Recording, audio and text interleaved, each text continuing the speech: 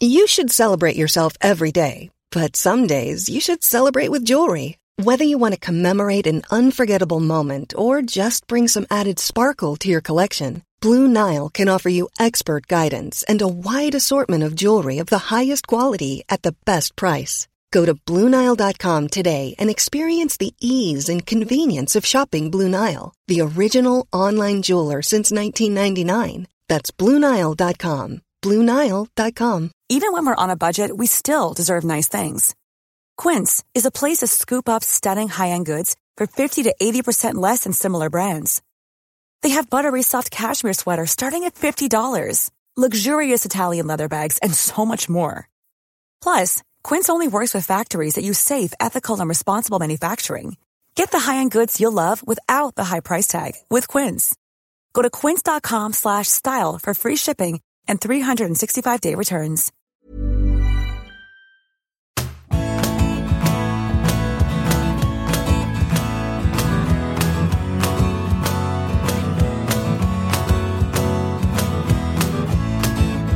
Hello, it's Graham. Welcome to a classic big interview. This time, we go back to season 16-17. This is what I had to say about it back then. We're ready for the second half of the big interview with Gianluca Vialli. In this one, we talk about when we first met after I was sent to Turin to find out the secrets of a Juventus side who had just destroyed Rangers in the Champions League. Luca takes us into a winning culture at the heart of that extraordinary era in Turin, then the move to Chelsea, where he was both player and manager. All the big characters pop up in some of his brilliant anecdotes, told with his typical articulacy, character, fun, wit. Ranieri's there, Di Canio, Lippi, Ferguson. It's part two with Luca. Enjoy.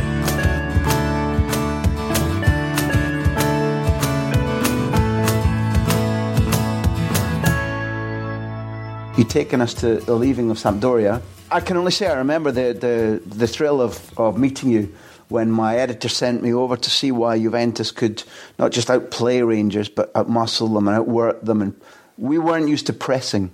And that was one of the many emblems of that Lippi Juventus side, with whether it was you and Ravanelli or Del Piero, you and Ravanelli or Padovano or Attilio, whoever it might be.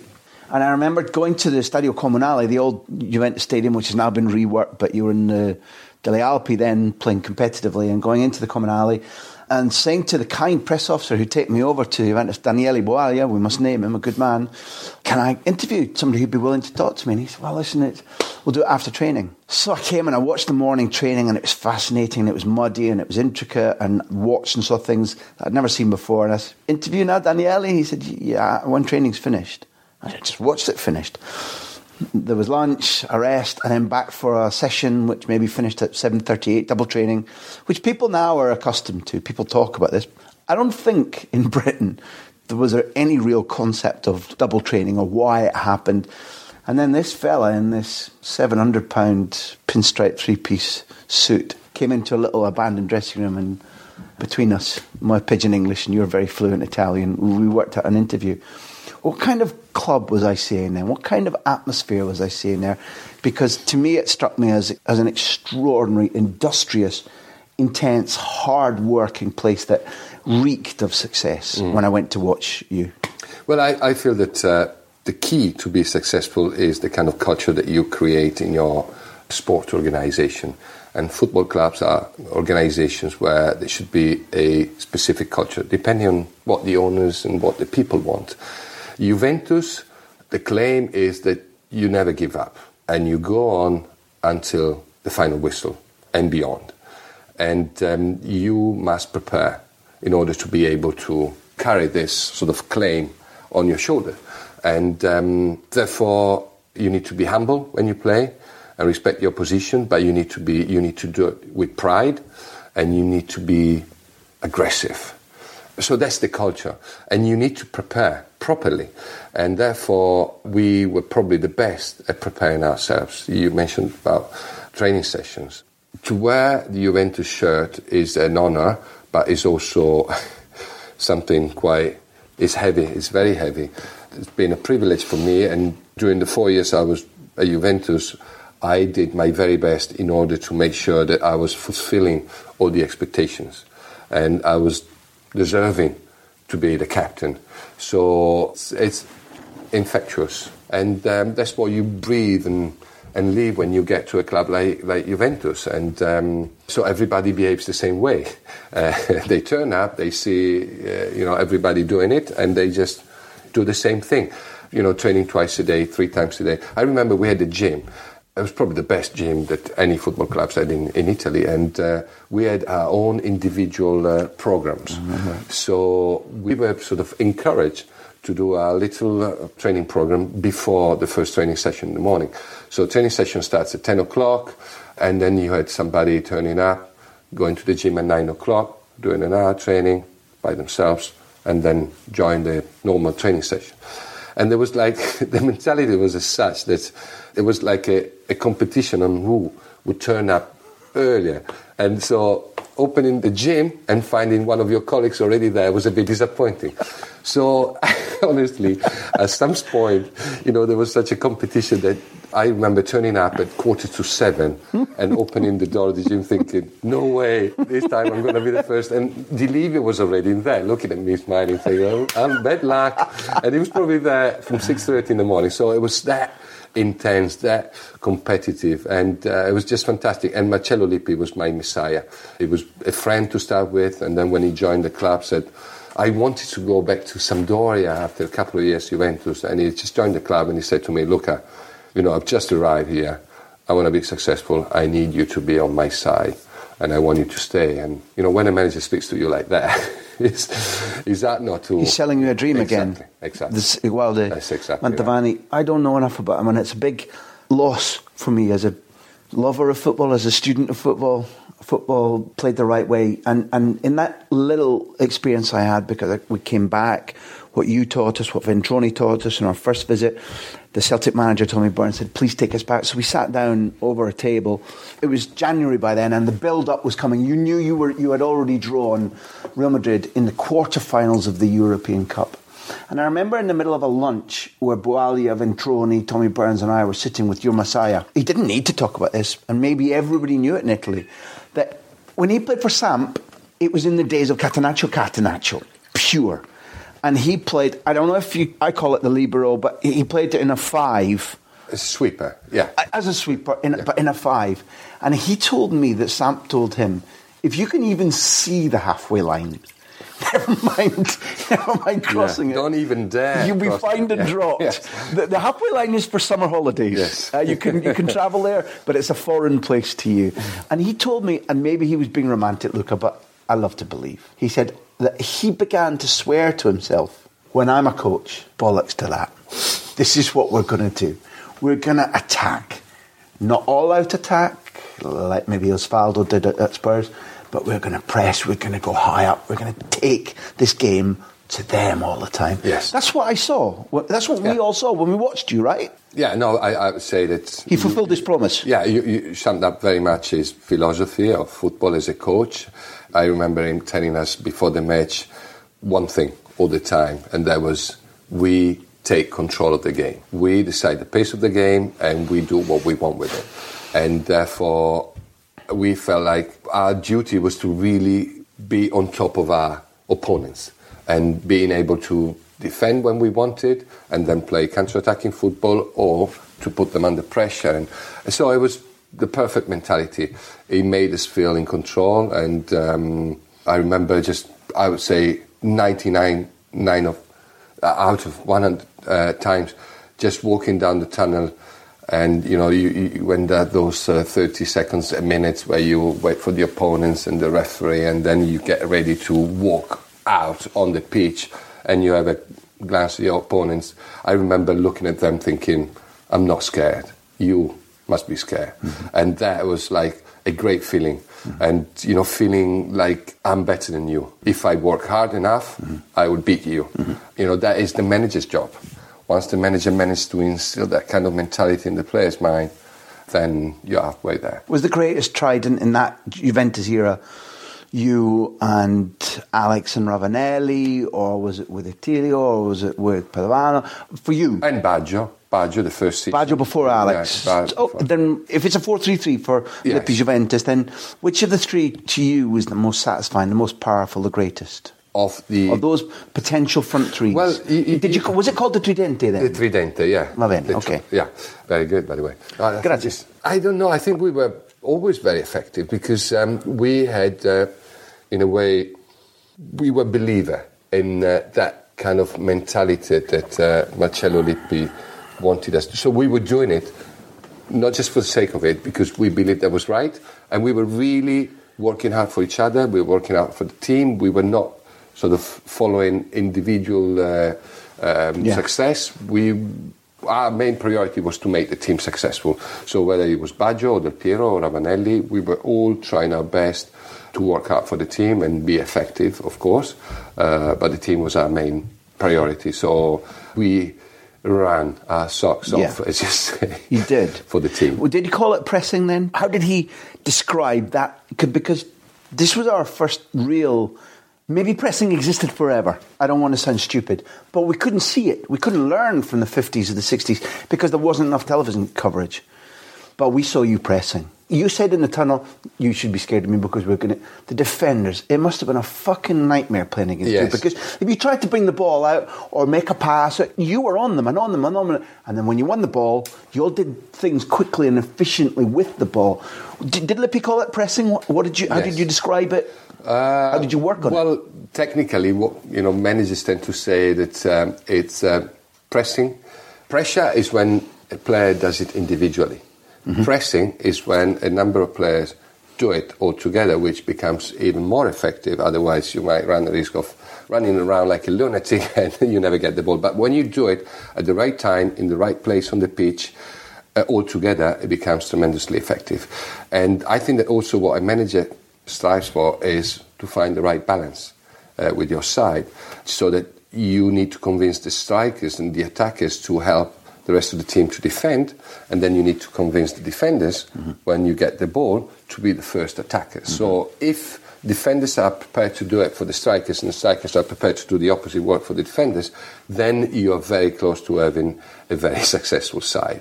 Because sometimes defenders just don't want to concede, but when they get the ball they don't want to know, so they just kick it forward, and there's not enough quality for the strikers to make those balls count. And the other way around, strikers finish the action, the offensive action, they turn their back to the play, and they don't help the defenders. And then you become a bit more vulnerable. So Lippi's ability of convincing us that we had to work for each other with the ball and without the ball made us a very balanced team in both phases. And the only way you can play with three strikers, I think, unless you have Suarez, Messi and Neymar, so play with three strikers without affecting the balance of the side, is if the three strikers work extremely hard. Mm-hmm. And they are the first defenders when the opponents have the ball, which is what we did. We took pride in getting and winning the ball back from the defenders. And we wanted to run more than the defenders. We wanted to make it physical as well as mental. And we came on top most of the time. Because then if the first wave of pressing is successful, it'll be like a pinball. Because you'll win it, the ball will come away, the midfield will pick it up, they must be positionally clever behind you, and then immediately you've won it and the ball's gone free. In 3-4 seconds, if you've won it well enough and your midfield is in the right position, you're going to be giving it back and asked to do something clever with it. Yes. So who were the three behind you? We had Antonio Conte, Didier Deschamps, and Paulo Sousa. So, one is managing Chelsea, Deschamps is managing France, Paulo Sousa will manage Portugal one day, and he's now managing Fiorentina, very well. So, three guys with brain, heart, and legs, and football skills. And therefore, we were, in a way, very well guided because they were behind us. So go, stay. You're always talking? Absolutely. It's Who talked the most? Communication. Who would talk the most to you? I would say probably no one actually there speaking to me because, I was very... No, I was joking. I would say all of them in their own way. Obviously, Antonio was Italian, so... Yeah. But everybody had a duty, and the duty was to communicate. It wasn't, you couldn't afford being shy or timid. Everybody had to, help each other and speak and shout. It gives you a second brain. Yeah, exactly. Behind you. Don't go. When you are ready to go, if the team is not ready, they would just shout, don't go, and you just wait, and then when you're all ready, you all go together. And then you win the ball back, and as you said, you need to know what to do once you win the ball back. Do I keep it? Do I switch to the other side, or shall I just take it? Because I think that a team is at its most vulnerable when they have the ball. So the fullbacks sort of open up, they go forward. You breathe. You breathe. Everybody's in a position where they want to build the play. You win it back, they're not ready, and then you find the space and the right gaps to actually hurt them and score a goal. We knew that, and we were very smart in understanding that it was important what we did with the ball, but it was also, if not even more important, what to do when the others had the ball, and prepare ourselves to find those gaps and those spaces. Paint me a picture, please, because this is a strange memory, so don't take the Lippy phrase the wrong way, because I think it was meant in kind of admiration and confusion, but we were sitting, one of the training days we were allowed when Tommy Burns comes. It's typical Turin in winter. It's grey, it's clammy, it's cold, the moisture is inside your bones. Foggy. You guys are working it was very foggy. The local journalist from Tutto, I think Sport. it was Tutto, wrote, there was a Scot there, they interviewed me and they started talking about, and the ghost of Macbeth came from Scotland out of the grey fog around the Commonale, and I thought, I like it. But we were sitting there and we watched Paulo Sousa. So he had about 17 different kinds of clothes on. 2 or 3 hats, 4 or 5 scarves, gloves, 6 or 7 cagoules, and he was kind of walking around. So Tommy Burns asked Lippy over lunch, what's with Sousa? And Lippy goes, the laziest man I've ever seen in training, never scores a goal. Then in the games, he does everything right. He's brilliant. He's a leader. He's a guider. And he just painted this really strange picture.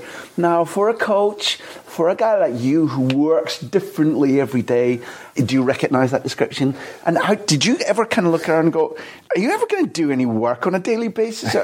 Just explain a little bit more, because Lippy's not here now. First of all, Paolo is a very clever guy. When he first signed for Juventus, we were put in the same bedroom when away on sort of for matches, and also he ended up living in the same building next door to my apartment in Turin, so we were very good friends, and so I couldn't really get too annoyed with Paolo's attitude. But I can see what you're saying.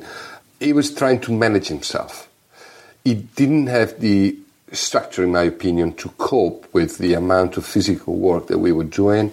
His knees were very inflamed, the patella tendons, because we were doing a lot of weightlifting, a lot of bouncing, so going through hurdles. Over hurdles, yeah. The surfaces sometimes were too hard, so he was really and I was struggling as well, but probably Paolo was in more pain. So he really had to deal with this and try to handle these problems, managing himself during the week in order to be able to then perform on a match day. Obviously, it was a bit annoying from a manager's point of view, because you want all the players to work hard at the same level. But Paolo was forgiven because he was such a great player on match days, and because he had physical problems. One of the things... it takes a very mature group of people and a team to understand and to accommodate. Yeah, that's why I asked. Yes, yeah. I was interested, because this is Lippy, your Messiah, one of the great coaches, telling us even, he was going, oh God, but here's the reason then he was saying, here's the reason that we do it. And I just wondered, I didn't know he was your friend and neighbour at the time. Before we leave Juventus, and we do, I want to be careful how I talk about this, but a phrase that was used to me over and over again when I made that first visit to the Commonale, really try and learn about Juve properly, was that there wasn't just a desire to win the European Cup. There was a desire to win the European Cup to compensate for the memory of Heysel. That phrase was used to me by everybody I met there. It's not just we must win it this season, and you knew, or eventually you knew we're leaving, so you had 92 to erase. Maybe just in your words, explain, am I right that was a feeling that Juventus felt it needed to win in a trophy without bloodshed, or that the memory of Heysel might be somehow ameliorated if you won the trophy again?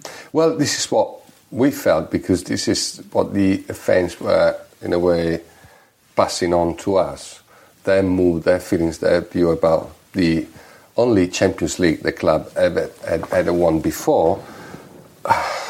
Obviously, there was very little to celebrate about, and it was actually not a very good memory. It was a really bad memory. It was this tragedy. It was this. So they really wanted a proper Champions League trophy, to with good memories, with good uplifting. Uplifting. So obviously, I wanted that too, for my own reasons. And therefore, we were extremely motivated to win it for ourselves, but also to win it for the fans, to give them something to celebrate about with no bad feelings about it. You beat Real Madrid, you beat Nantes in an incredibly tough away. Nantes, the side that people will forget, I'm sure. What a great side they were. Yes. With Loco, I think, and Pedro, and just super team. And I think you scored in the return leg, or the leg in France, but they were a tough rival.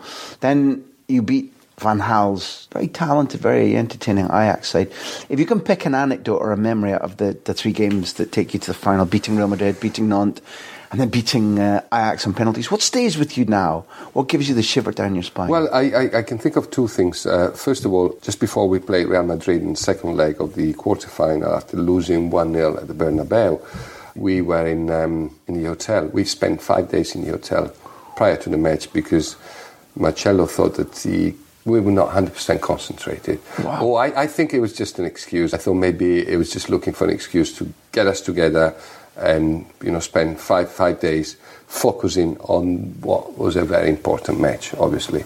And I remember speaking to the managing director of Juventus in my hotel room, I think a couple of days before the match. My contract was going to run out at the end of the season and didn't know exactly what I wanted to do. I thought I wanted to lead Juventus and come to the Premiership. But obviously it would be nice if Juventus had offered me a new contract. Anyway, he said to me, look, we want to keep you, all right? So don't worry, and we are prepared to offer you a fifth of what you're earning right now, which was a very nice way to say to me, ciao. Yeah, ciao. At least he didn't do it before a very important match. Exactly. So I remember actually crying after the match, and it was not joy, it was more like relief, and because that's how you perceive wins in Italy. They're not joys, they're reliefs, because wow, this is gone. Anyway, I was stressed out, I was angry, but I was super motivated to show them and prove them that would been a big mistake to let me go. And we beat Real Madrid 2-0 and we went through to the quarter semi-final. And then I remember the 5 days we spent in Rome before the final, and it was the most difficult match for me to prepare from a mental point of view, because I knew it was going to be the last one with Juventus, the second Champions League final, probably my final chance, because at that time Champions League was very special. In order to win it, it took you 2 years to win it. You had to win your local title first and then win the championship. There was no second or third or fourth place like now, and you play in the Champions League. So it was really difficult. It was one-in-a-lifetime opportunity. So I knew it was going to be the last one. I knew I'd lost it with Sampdoria before. I couldn't have bear losing it again. So it was very difficult. These were nerves or emotion or... Everything together, yeah. And then I had cramps during the match as well, which I never had. Which comes from mental tension. Exactly, yeah. Because I basically started the match in Rome feeling that I'd already played 3 matches. So I was really mentally and physically difficult. You win it. Eventually. On penalties? On penalties. You didn't take one, which was a very good idea, if you're cramps. No, I didn't take one, even though we only took 4, and nobody knows who was the 5th one. I accept my mistake. But the 5th one was actually Del Piero. It would have been the 5th one. I would have been the 6th one, which most of the time is the most difficult. Very high pressure. No, but I remember Marcello Lippi. After the match, I was lying on the floor. I was incredibly tired, and he asked me whether I wanted to take the penalty. And I said, look, Marcello, if you need me to take it, I will. But if you find 5 crazy guys that wants to take it, then I'll watch them, happily take those penalties. And why did I do that? I could have been selfish and say, okay, I just need this. adrenaline rush when you take a penalty, whether you miss it or you score it. It's something that you will remember for the rest of your life. You know, those final few meters when you've got the goalkeeper, the fence. But the last 2 penalties I'd taken in Rome, one with the national team during the World Cup in 1990, I missed. I hit the post. Another one, I broke my left foot taking a penalty versus Rome. I remember that. So I also wasn't probably in the right frame of mind because I was feeling so much pressure. I think I would have killed myself if I'd taken a penalty, missed it, and if we had lost the Champions League final. So I said to Michelle, if you need me, I will. But otherwise, just, I'm It's the perfect answer because it can be good and tactical to say no as well as to say yes. Yeah, people feel like you are not accepting responsibility. I think it's about what is good for the team. That's the way I want to say it. Maybe I'm wrong. Maybe it's just an easy way to explain it. I love it and respect it. I didn't have the balls to do it. No. I had the balls because... You've begun to make a difference between an Italian mentality and a British mentality because we are troops. We're soldiers. So if duty calls, we answer whether it's the right thing to do or not. To disengage the brain, march forwards. Yes. Different for the Italian. We both agree, without going into it, the Italian mentality is much different to this. Absolutely. We want you to show us first how to do it, and then we do it. Eccolo. This is a section where these are maybe lighter and quicker. Some of the good questions sent in for you. The questions are going to end with a club in Glasgow, but at first we won't. This is a good one from Simon Gold. Coming from a culture that values almost above all else creativity, artistry, style and natural talent, a certain way of doing things, from art to food to football, it's deeply entrenched, he says, in beautiful simplicity. How do you feel about the aggressive nature of the corporate game in football? And are there any elements of the 80s and 90s game that you'd like to see resurrected, brought back to modern football? I think that's an interesting... I wish I was answering it, but... Do you want to give it a go first? No, I don't know your country well enough. I didn't understand... Let's see, he's saying that Italy lives for creativity, beauty, in art, in food, in architecture, in philosophy. And yet we exist in a game now we all still love, which is corporate and maybe soulless. And also, I think he's referring to how on earth does Catenaccio come from a country that values such beauty and free spirits and elegance and other. You can see that there's a dichotomy. You can see that there's a slight contradiction. Well, first of all, let me make a comparison between the way we play football in our country and the way you guys play football in this country. And I think that reflects our culture, our mentality. British people have always been going out, conquering the rest of the world. You've got very much in sort of brave mentality. We want to spread our culture around the world, so we are conquerors. We go out and we fight openly, and we are brave, we are courageous, but we are strong, and eventually we will prevail. Well, we are completely different. Our last empire ended 2,000 years ago, and from that moment on, we've always been conquered by other empires, and we had to defend ourselves. We had to create that siege mentality where we had to defend our territory. That's why when you play open football, brave football, courageous. You go out to be better than your opponents. What we do when we play football, we go out and we defend our territory and we explore our weaknesses, your weaknesses, and when you actually show us a gap, then we counter, we hit you, and then we retrieve again. And this is very much as happened in Italy in the last 500 years. So we have defended our territory from, the Arabs, the English, the Germans, the Austrians, the Turkish, everybody. And we have learned how to be very good at doing what we do, which is defending and counter-attacking. So I think that is the main difference. And overall, I wish, yes, Italian football is marvellous. I wish, people work harder to make it being perceived as a clean game. I think that's a beautiful answer. We're very lucky. A quick thought on Claudio's achievements at Leicester and joy? Yeah, joy, pride, I would say. I think even though Claudio took my place at Chelsea in 2001 when I was sacked, I think that he's now a better manager than he was back then, because I think he's realised what it takes to be successful in the Premiership. And you've got to adjust your Italian mentality to what is needed in this country. For example, when he first came to Chelsea, I thought it was very unpredictable in the way it was picking the team, the rotation system. Inconsistent in his decision-making. Yes, it was very Italian. It was what we are used to, but not what the English players and the English fans and the press were used to. And I think it was probably a bit too much because it ended up confusing the players a little bit. Anyway, he didn't win trophies when he was at Chelsea for 4 years, and then he went back to Italy. So he's always been very good, but probably not considered good enough to end up with a big trophies in his cabinet, because managers might say, look, I'm building foundation for a better future and so on, but football is about also winning trophies. And then I think the last 10 years he's become a better manager, more experienced, he's learned a few things in Italy and in Greece and everywhere he's been, and finally now he's found the perfect place, which is Leicester. Not a lot of expectations, not a lot of pressure, but the possibility to really make a huge difference. And don't get me wrong, Leicester proved last year to be already a very good side when they won 7 of the last 9 matches, which is Champions League pace, if you like. But Claudio was clever because he came in, he didn't want to revolutionise something that was working quite well. He just added some little bits and pieces here and then, and he brought the best out of the players. And the tactic was spot on.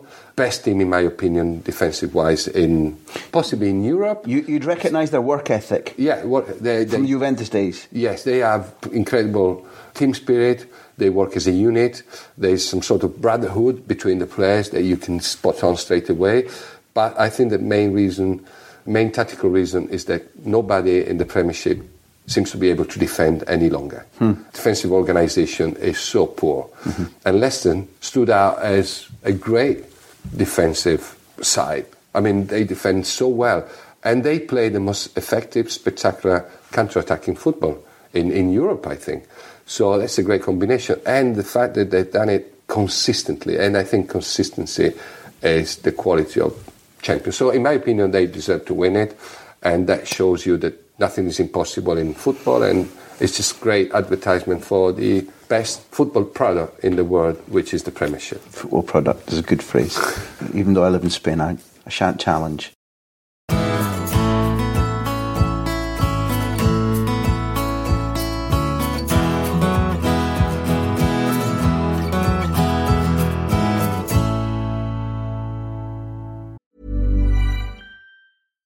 If you're looking for plump lips that last, you need to know about Juvederm lip fillers. With Juvederm Volbella XC and Juvederm Ultra XC, your lip look, whether it's subtle or bold, can last up to 1 full year with optimal treatment and no additional maintenance. Find a licensed specialist and see if it's right for you at Juvederm.com today. That's JUVEDERM.com. Add fullness to lips in adults over 21 with Juvederm Volbella XC or Juvederm Ultra XC. Do not use if you have severe allergies or a history of severe allergic reactions, or if you're allergic to lidocaine or the proteins used in Juvederm. Tell your doctor if you have a history of scarring or taking medicines that decrease the body's immune response or that can prolong bleeding. Common side effects include injection site redness, swelling, pain, tenderness, firmness, lumps, bumps, bruising, discoloration, or itching. As with all fillers, there's a rare risk of unintentional injection into a blood vessel, which can cause vision abnormalities, blindness, stroke, temporary scabs, or scarring. For full, important safety information, visit Juvederm.com. You should celebrate yourself every day, but some days you should celebrate with jewelry. Whether you want to commemorate an unforgettable moment or just bring some added sparkle to your collection, Blue Nile can offer you expert guidance and a wide assortment of jewelry of the highest quality at the best price. Go to BlueNile.com today and experience the ease and convenience of shopping Blue Nile, the original online jeweler since 1999. That's BlueNile.com. BlueNile.com. Planning for your next trip? Elevate your travel style with Quince. Quince has all the jet-setting essentials you'll want for your next getaway, like European linen, premium luggage options, buttery soft Italian leather bags, and so much more. And is all priced at 50 to 80% less than similar brands. Plus, Quince only works with factories that use safe and ethical manufacturing practices. Pack your bags with high-quality essentials you'll be wearing for vacations to come with Quince. Go to quince.com/pack for free shipping and 365-day returns.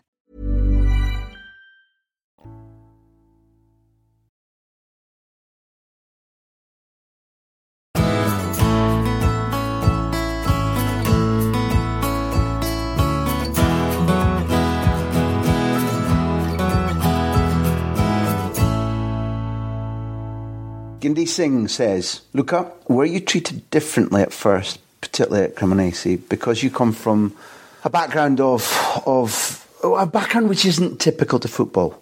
In the dressing room, were you treated differently? Did anybody know? Is Gindi Singh's question.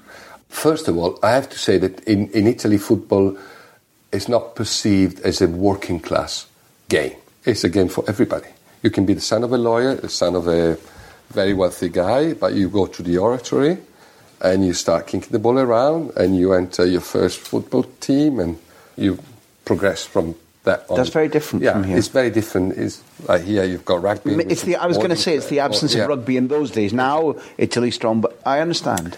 And therefore, I never felt any problem in sitting in the dressing room with players that came from a different background, maybe they were not wealthy or anything, because that's the beauty of football. It's very democratic. It's like when you go in a battle, it doesn't matter about your background, it's all about your courage, your attitude, your spirit. And therefore, I thought that, yes, perhaps somebody looking at me thinking, I want to see whether you behave properly because of, your upbringing and your background. I think that the moment they saw me in training, they thought, it's one of us. We are all the same. We're all together. We are in here all together. Gindi, you couldn't ask for a better answer than that. Okay, now, this question from Lorenzo Amoruso. Really? And David McFadgen and Des Roach and Robert Fulton and Scott Meekin and Kenny Martin. So by now, listening to some of the names, you should know where we're going. They want to know, now I know, but they want to know, were you really close to signing for Rangers or Celtic, or was it just talk in the media? I was really close because when I knew I was going to leave Juventus, I had an agent that was looking around on my behalf because I didn't want to get distracted. My objective was to win the Champions League, so I wanted to be focused and I wanted someone else. And that was the first time I had an agent. Anyway, it looked as if Arsenal didn't want to sign me because they wanted a British sort of side.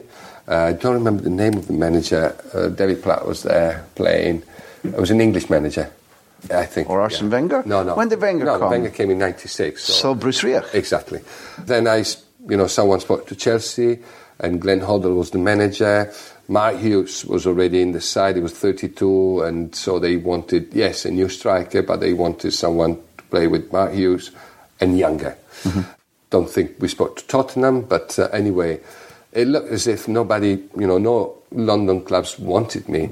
So Glasgow became an option because obviously, Champions League, big club in Scotland, Glasgow, Edinburgh, very nice places to live. And so I met Walter Smith and David Murray, the owner. Yeah. We met in Turin and we had a long chat about football and the way that Walter wanted the team to play and what would have been my role in the side.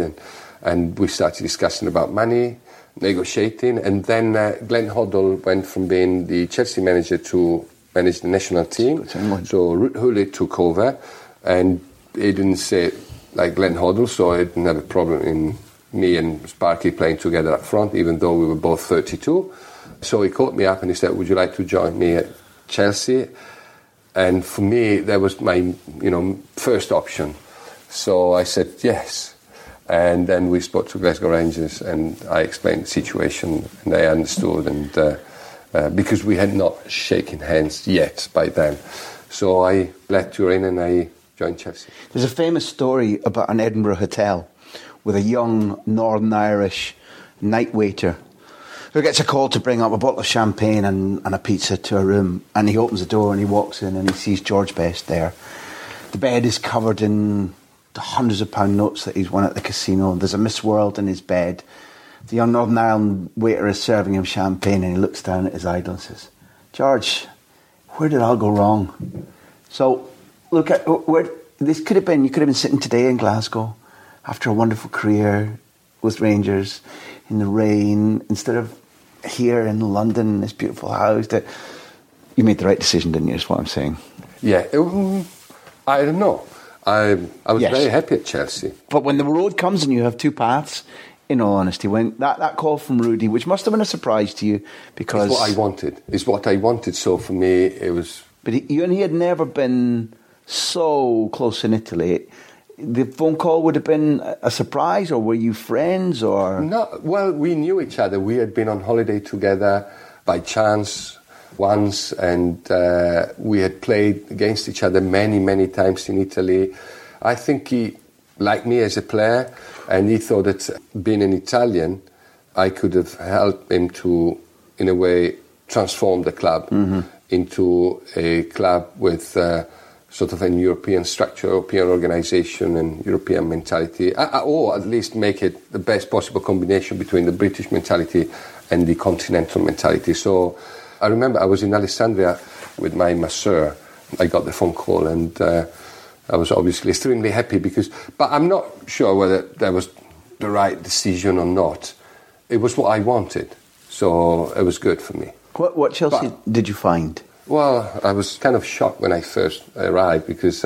people won't know why. Well, people won't understand why. Training facilities compared to what we had in Italy, and the fact that we had to train and leave the training ground by 1 o'clock because at 1:30 we had university students coming in and occupying our facilities, and we couldn't train twice a day. We had 2 days off a week, which was incredible from my point of view. And, you know, even looking at some of the British players under the shower and seeing them quite unfit, if you know what I mean, with a few pounds to lose around their waists. So it was totally different. No need to spend the night before in a hotel, the night before the match in a hotel.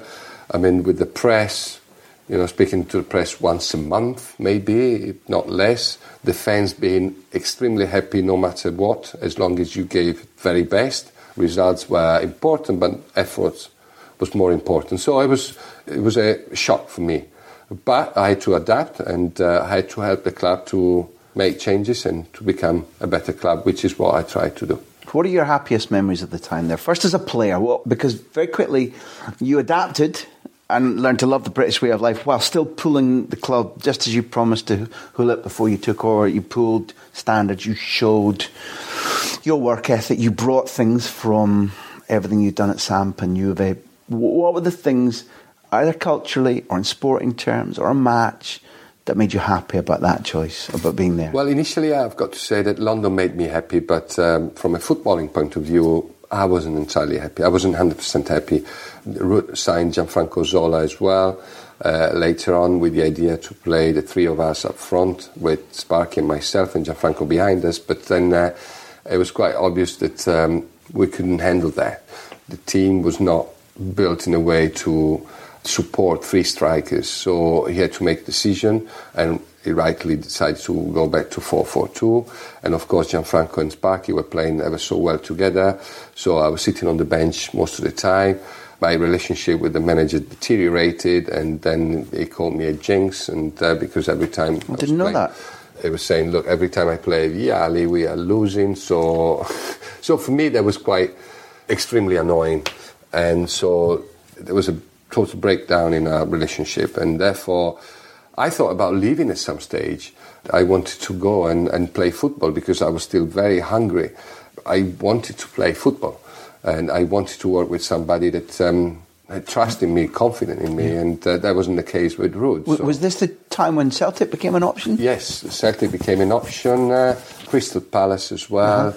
Sort of somebody was talking with a few clubs, and then all of a sudden Chelsea made a decision to fire Ruud, the manager, and asked me to become player manager. So obviously everything changed almost overnight. Part of their decision, irrespective of what Colin Hutchinson and Ken Bates have said about Ruud's contract negotiations and net and gross and all this kind of nonsense, part of their decision must have been, we don't want to lose Luca.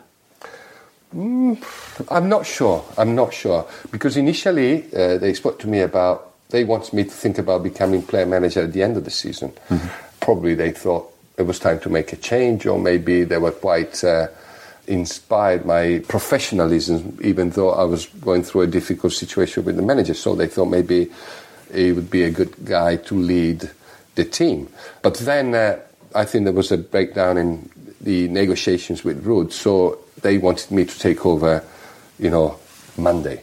Like so 3 days later, yes. And I spoke to Lippi about that, and they said, don't worry, you'll be absolutely fine, just relax. And then I spent 3 days looking.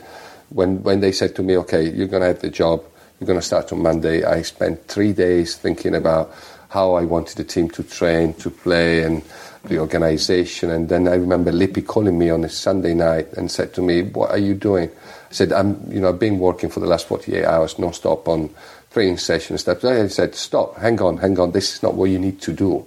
First of all, you need to understand inside yourself what you believe in.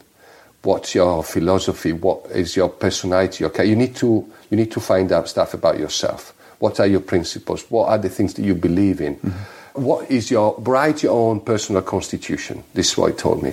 And then the rest will follow. And he was absolutely right. I think that most of the time we spend too long thinking about these little details and we forget about the main picture. And the main picture should be, what do you believe in? Once you know what you believe in, it's much easier to then inspire the rest of the players, your players to follow you. And easier to take the medium and smaller decisions because you have a Bible, you have a guiding principle. You know, whenever there is a decision to be made, what it is that you believe in, and then it's easier to make a decision. I think that leadership is about transmitting your character. And your character is made of what are the principles that you believe in. So you need to find out what do I believe in, and that's how you build your character. And when you've got your own character, which is developed, and you know what is right, what is wrong in your opinion, then it's much easier to then pass it on to the players, which is what leadership is all about, in my opinion. What I think you're highlighting now, what I imagine when I see people, at least, is that football, just like modern life as well, doesn't allow you a lot of time to stop and think and go away and look and assimilate and let lessons brew a little bit and then decide your personality, your philosophy, or to be aware of what you're saying, because we do all the time rather than think, I guess. Is that why Lippi's advice was valuable? Because you've been so committed also. We don't stop to think. We think every minute, but we never sum it up or assimilate and let it sink in, I guess. Yeah, no, I strongly believe that if you're the leader of a team, or whether it is in football, in anything else, you need to know about yourself first and foremost. And then you can find out about the people working with you, and then you can inspire them. And I think that you've got to always have in mind your bigger picture. That's the journey. I want to go from here to there. This is how I'm going to do it. That's the strategy. And then tactic is different. The tactic is how you overtake those little hurdles that might present themselves over this long journey, which is the strategy. And I think that if you have the strategy and you don't know your tactic, then it might take you longer to win. But if you only know your tactic and you don't know your strategy, that's what they say is the sound that you hear before you get absolutely smashed. Mm-hmm. So I always share that with young managers, and I say, look, I know 4-4-2, 4-3-3, this and that are very important, but first of all, what do you believe in, on the pitch and off the pitch? And make sure that everybody understands what you believe in. Did I see something of what you decided you believed in the second game against Vicenza? When it was powerful, the dressing room atmosphere, whatever you achieved there, they came out all cylinders. You'd lost in Italy, but it was front foot, it was daring, it was really exciting to watch. I'm guessing, maybe I'm wrong, but I thought I saw a microcosm of what you decided your philosophy, your belief system was. Well, my philosophy is very simple. I want to create a culture where you play with humility, where you play with pride, and where you play with aggression, controlled aggression, and where you never give up, whatever. Doesn't matter what happens on the pitch, and you prepare yourself in order to be able to do all those things. So you've got to work really hard during the week. And that was my philosophy. And obviously, in that match, we played with humility, we played with pride, we never gave up, even though we went 1 goal down after 10 minutes. 2 overall. We had to score 3, and we tried until the very end. And so that was the way we tried to play. Unfortunately, something really important to me that is what sort of separates good players from champions is and I mentioned that before, consistency, continuity. If you do that once and then you forget the following week and then you do it twice and then you forget, then in my opinion, you are not good. So, to do everything I've mentioned with consistency was also one of my main point in my overall strategy. Stephen Brammer asked a couple of questions. Were there surprises when you were Chelsea manager? Did we ever nearly see Di Canio as a Chelsea player? Did we ever nearly see Maradona as a Chelsea player? No, but Di Canio, yes. We had a conversation, both when I was at Chelsea and Attilio Lombardo as well. That was just before I was fired. I wanted a player like Paolo or like Attilio on the flank. Yes. So, and then at Watford as well, I had a conversation with Paolo Di Canio, but I didn't manage to sign them because they kicked me out before I was capable. After winning several trophies, including a European trophy against a future World Cup winning manager. Well, it was kind of a shock for me. I remember I was at the training ground. We were 5 games into the season.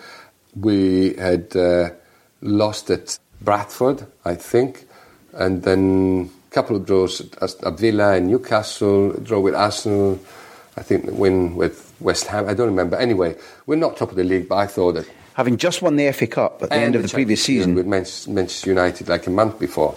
And therefore they said to me, my assistant manager said to me, look, they want to see you at 3:30 this afternoon back in the office at Stamford Bridge. So I finished my training session and I thought, oh my God, they want to talk to me about renewing my contract, which would have expired at the end of the season. And I was a bit annoyed because I thought, it wasn't the right time for me to sit down with them because we weren't on top of the league yet. So I wouldn't have had the power to negotiate, yes, a better contract from a financial point of view, but mainly to say, look, I want to improve the organisation, I want to improve the training facilities, and I wanted to be that guy with enough power to demand that kind of improvement. So I remember driving back to Stamford Bridge in my lovely car and thinking about how to deal with the situation. I was thinking, let them talk first, and then you just say your bit, and then a bit of negotiation, then perhaps you say, okay, let's see each other next week and let's carry on discussions. So I went to the office and I went into the boardroom, and it was Ken Bates and Colin Hutchinson, the chairman at that time and the managing director, and Ken Bates said to me, look, we think you've done a marvellous job, and I'm thinking, thank you very much, and they said, but we have decided to make a change. So we thought about releasing you. And then Colin Hutchinson, I was just bloody shocked, honestly, I was stunned. And Colin Hutchinson said to me, Luca, you are the one that told me last year that after a few years working with the same group of players, you either change the manager or you change 25 players. And we thought, we cannot change 25 players, so we decided to change you. And I just looked at him and I said to him, Colin, I can't believe it. I told you about 1,000 things in the last 4 years and you never listened to one of them. And the only bloody thing that you remember that I told you is this one. And then I just, sat back and then I left and I went back home. My wife was my girlfriend at that time and she was away working and my PA was there and I remember sort of crying. And she hugged me, and it was quite embarrassing. But the first time that happens to you, it's a total shock. And you start doubting about yourself, and you think you're not good enough to do the job. But then, my advice is to talk to people that has been in that situation before. They can tell you that to start doubting about yourself is totally wrong. But you need to ask yourself the hard questions. What did I do wrong? Could have done things differently, and you find the courage to find the right answers. And if you find the right answers, then you will be a better manager the next time you are given the opportunity to manage a football team. And so I did that. And I felt that after being sacked the first time, I was a complete manager. You need that. It's like a tattoo on your skin. You get that, and you know you're now a better manager. It's a traumatic feeling. But don't hide from the trauma. Exactly. By saying I did everything right there all wrong, you go back and you pick out even a small thing. Use it to your advantage. Or take up kickboxing. Exactly. I remember you were so angry. Yes. Am I right? Yes. You kicked hell out of something down in your garage. Yeah, sure. That was my way to keep myself fit, but also to release, because after 25 years in football, and they take that away from you, and therefore you need to find a way to release your energy, your aggression, your your emotions. The fury. I'll never let you go, but I want to close on two things, because you have a life. Yes. Better than mine. Well, but if anybody's enjoyed the depth and the intelligence of the way that Luca talks about football, then they must find and read his book, with which Gabriel Marcotti collaborated, helped, and the Italian Job. It's deep, it's interesting, it's valuable today. It's different. Buy it, read it. It's not the normal. It's not an autobiography, which is what we didn't want to do. It's fascinating and it's in depth, and it's a great read. When you were researching that, Alex Ferguson gave you time. Absolutely. There's maybe nothing new to be said about Alex Ferguson, but I believe he as a person, as a man manager, as an individual, as a psychologist, he matches the people we've talked about so far in Boskov and Lippi, or at least he's from that great echelon of brilliant man managers. What do you say about him? How do you describe him? It was an inspiration to see him achieving what he did with Manchester United year after year. Truly remarkable. I mean, it was fantastic. And just from speaking to him for a few hours over breakfast, he said, look, I've got probably an hour or so, and then we ended up talking for 4 hours. And it was great because it was really willing to share his immense knowledge of the beautiful game and the way you handle footballers. And two things that might stood out at that time. The first thing is that he taught me that as a young manager, you think that if you work 24/7, you're doing the right thing. And if you have a spare minute, you just need to watch another videotape of opposite team that you're going to play, or you can think about a new training session. And he said to me, Luca, that's wrong. You need to take time to switch off, to recharge your batteries, unwind, if you like. Take something up, play golf, singing lessons, learn how to play piano. Piano for him. Because then you will be able to go back to the training ground and be fresh enough to be able to analyse, because being a football manager is all about analysing and then correcting everything that is not working. So that's something that I will always remember, and I won't make the same mistake again of being too intense. It's got to be balanced with some. Do you think that happened? I will make it happen if I ever get. Is that part of what happened? You said I won't make that mistake again. Yes. Yeah, before I thought the more time I dedicate to this job, the better. Now I realise that you need to dedicate time, but it's got to be quality time. It's got to be the right time. Perfect. So, and the second thing is about handling the players, managing the players. And he said to me, look, what we need is we want the players' trust, and we want the players to believe in what we do, and then our job becomes much easier. But he said to me, you cannot demand that unless you first give them your trust and your confidence. So it's actually the other way around. Mm-hmm. And you need to believe that your players are just fantastic, and you need to sincerely believe that. Mm-hmm. And you believe in them, you've got confidence in them, you trust them, and then they will end up reciprocating those feelings.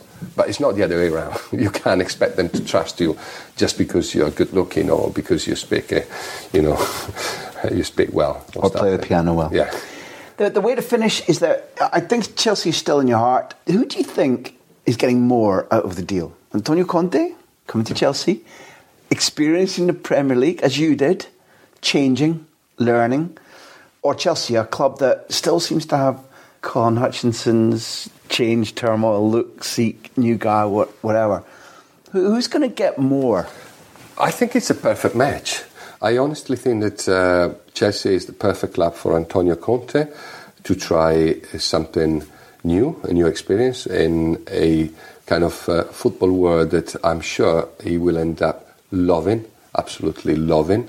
And Chelsea has won the title, but this season has been a bad season. Mm-hmm. So as a manager, this is the right time to come in. Yeah. Little expectation, a lot of work to be dedicated to rebuild the team. And he did it with Juventus a few years back, and I'm sure that he will be thrilled to be able to be in the same situation with Chelsea. Also, the Chelsea players have been working with managers of similar style, so it won't be a problem in trying to apply his philosophy to the Chelsea players. And Chelsea need a leader like Antonio. They've been very good with the likes of Mourinho and Ancelotti, and I think probably Antonio Conte is in between with in terms of style and personality, and I'm sure that they will enjoy working together to try to make Chelsea again the biggest club in the UK. Well, my desire is that one day, that when you are managing again, that's you. I think you deserve another chance. Maybe running a football club. Running a football club. I'm starting to, if I ever decide to make a comeback in football, to be more able to be a football director, running a football club on behalf of or together with the owner, and be the one that chooses and fires the managers. But you would also draw, that mirrors the way that the relationship with Amoruso is set up in Football Nightmares. But have you found something about yourself that says maybe that's more? Yeah. I think now I'm in a position where I can do a job which is slightly wider in terms of your tasks, basically. Yeah. And therefore, I think I want to believe that this is what I will do next at some stage. Football world misses you. This has been a joy for us, an absolute joy. You will see when people listen to you, you do this all the time, but you're giving special feelings, special anecdotes, special explanations about the game we love to people who are open to it, hungry for it. For us, it's been a great, great privilege. Thank you, Gary. I just want to finish saying that I am in a great place right now with my life. I'm married, I've got two beautiful daughters, I work for Sky Italia, which means I get to live in London and I commute once a week, so I can get the best of both countries. And more importantly, among other things that I do for Sky Italia, I get paid to watch football matches, which is probably the best job in the world. And I do it with pride, and I know that in Italy to talk about football is quite a delicate issue, but we have a mission to try to re-educate the Italian fans in a different way to, You're a very consistent man, because when on that interview where we chatted after the shock of the Chelsea thing, you said to me, one of the things I'm going to do now is I'm going to go back to my country and try to do for football in Italy what Andy Gray has done for football via Sky in Britain. And you said to me, I don't want it always to be the case that if a team wins 4-1, you're only looking at the one, or you're obsessed with the referee and is he on one side or the other side. You said, I want to bring out the beauty, the intelligence, the strategy of football, and try and change a country's perception of football. Exactly. I want to believe that we have done that in the last 13 years to make football a better game. This was our mission. There isn't a better mission. Thank you. Pleasure. Luca, my pleasure. On behalf of everybody who's listened, you've got massive respect from us and you've given us huge enjoyment. And thank you for giving me the opportunity to share, because nowadays my wife doesn't want to listen to me when I offer to speak about my experience. You have all of our phone numbers. Whenever you just need to talk, we're there for you. Okay, no, we're there for you. And bore you with my stories. Okay. Never.